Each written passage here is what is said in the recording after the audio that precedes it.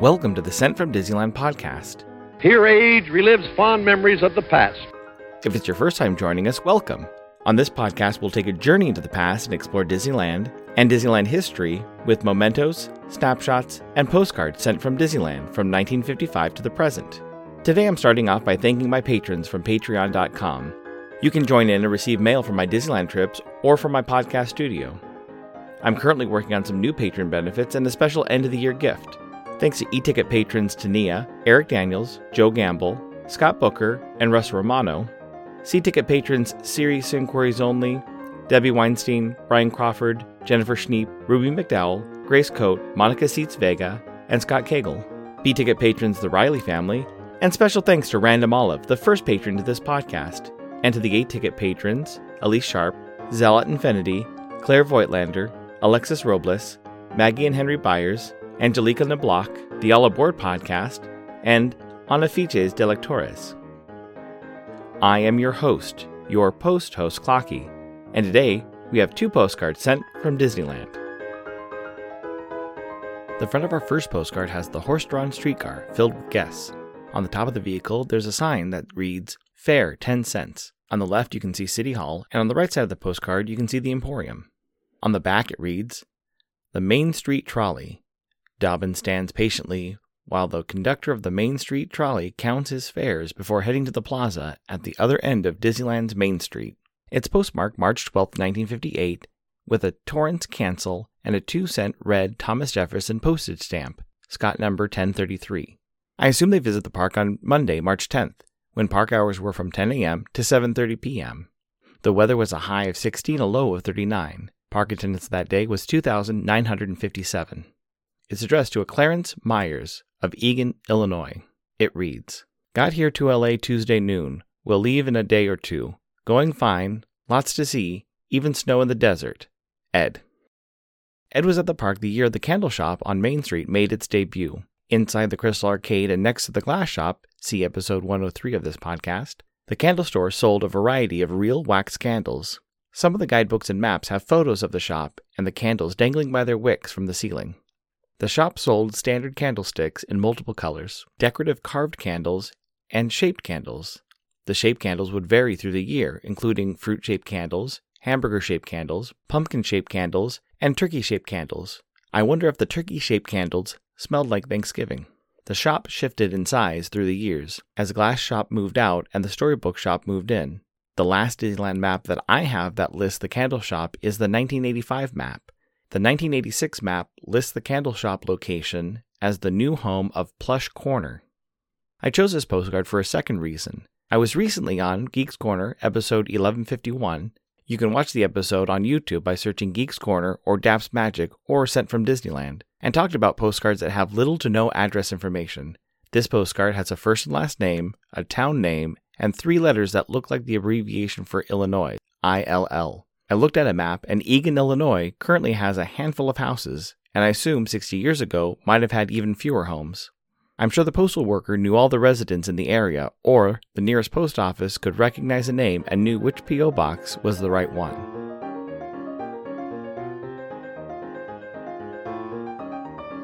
I had everything ready. My vintage stamps from Enfield Post. I had my glue stick ready to use. The only thing I ran out of was time to glue the stamps to my postcards.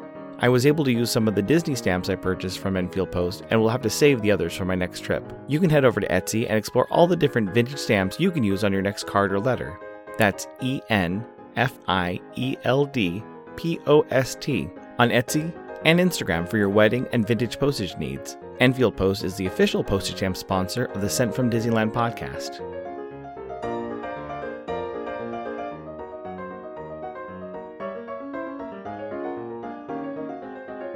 The front of our next postcard has Goofy leaning against a lamp in front of Sleeping Beauty Castle. Written in the top left of the postcard in yellow letters is Goofy, and on the bottom right in red letters is About Disneyland. On the back it reads, Goofy in Disneyland. Where to start his tour of Disneyland's many adventures is a problem confronting Goofy as he pauses in front of Sleeping Beauty Castle. It's postmarked July 24th, 1972, with a North Palm Springs cancel and a 9-cent red Delta Wing plane U.S. Airmail postage stamp, Scott number C77. I assume they visited the park on Saturday, July 22nd, when park hours were from 8 a.m. to 1 a.m. The weather was a high of 82 and a low of 59. It's addressed to Master Tommy Eshelman of Columbus, Ohio. It reads, 7/23/72. Dear Tommy, visited this fantastic place yesterday and had the time of our lives, plus tired feet. On our way back now, Mickey Mouse is coming with us and wants to be with you. Love, Grandma and Grandpa Mara. Another illuminating shop on Main Street opened the year Grandma and Grandpa Mara walked into the park. The Hurricane Lamp Shop was located on Main Street and replaced part of the Upjohn Pharmacy. The Hurricane Lamp Shop sold a diverse selection of kerosene lamps. Hurricane lamps, also known as barn lamps, were invented in the mid-1800s. The basic structure of the lamp is a base that holds a kerosene or other safe flammable liquid, a steel, brass, or copper collar and burner, and a glass chimney.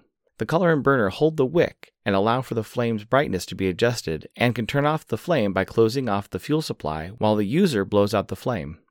The name Hurricane Lamp came from the design of the chimney, with a round base that tapers to a small cylinder. This design allowed for airflow, but kept the flame safe from sudden drafts. Hurricane lamps can be dangerous if the flame reaches the oil reservoir, or if the glass chimney gets hot to the touch or too hot and breaks. I recently purchased a Disneyland Hurricane Lamp from a sale on Instagram. It's the size of a postcard with a ceramic base with a green and orange stripe around the middle and a green finger grip. On the bottom, there is a Made in Japan sticker with the interlocking D logo of the Disneyland script and the block letter D seen on Walt Disney World merchandise in the 70s. I'll put photos on my Instagram story and include it with my regular posts. The Hurricane Lamp Shop was extinguished in 1967 to make room for the first version of the Disneyana shop. I also wanted to comment on the way Grandma and Grandpa Mara addressed this postcard.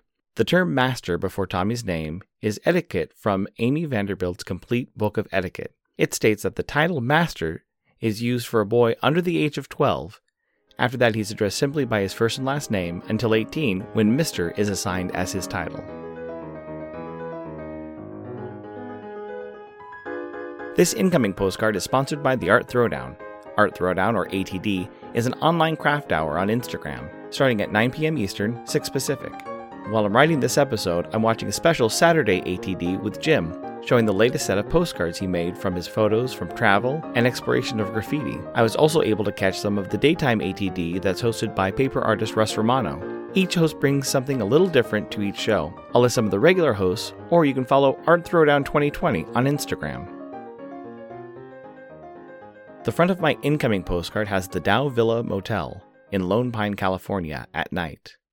On the back it reads, Dow Villa Motel. The Dow Villa Motel in Lone Pine, California is set in the heart of the beautiful eastern High Sierra. This AAA 3-diamond rated motel features rooms with LG LCD TVs, DVD players, microwaves, coffee makers, refrigerators, and some have whirlpool tubs. We also have a 24-hour spa and seasonal pool. It's postmarked September 13th with a Santa Clarita Thinking of You cancel, and sent with a Staghorn Coral Forever postcard postage stamp, Scott number 5366. It reads, Hi, we're staying in the historic building of the Dow. It's awesome. Hi, wish you were here. If you've ever got the inclination to head to Lone Pine on the old 395, I say do it. Mike and Monica. Thank you so much for the postcard. I did some research on the motel, and when I do make it there, I hope to stay in the same room that Pat Buttram stayed in. Pat was a voice actor for Disney in Robin Hood as the Sheriff of Nottingham, Fox and the Hound as Chief, and he even had a cameo as one of the bullets in Who Framed Roger Rabbit. Sure, some other celebrities have stayed in the motel, like John Wayne, Roy Rogers, and Errol Flynn, but I can't think of a week that goes by that I don't quote, "Run for fun," which is one of Pat's lines from Back to the Future 3.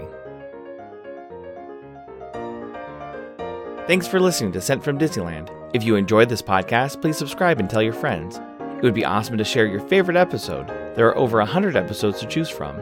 It would also help to leave a 5-star rating and comment at whatever podcast platform you use. If you'd like to support the show financially, please check out our Patreon page at patreon.com/SentFromDisneyland. You can find me on Instagram and Facebook at Sent From Disneyland, or on Twitter at Sent From Disney.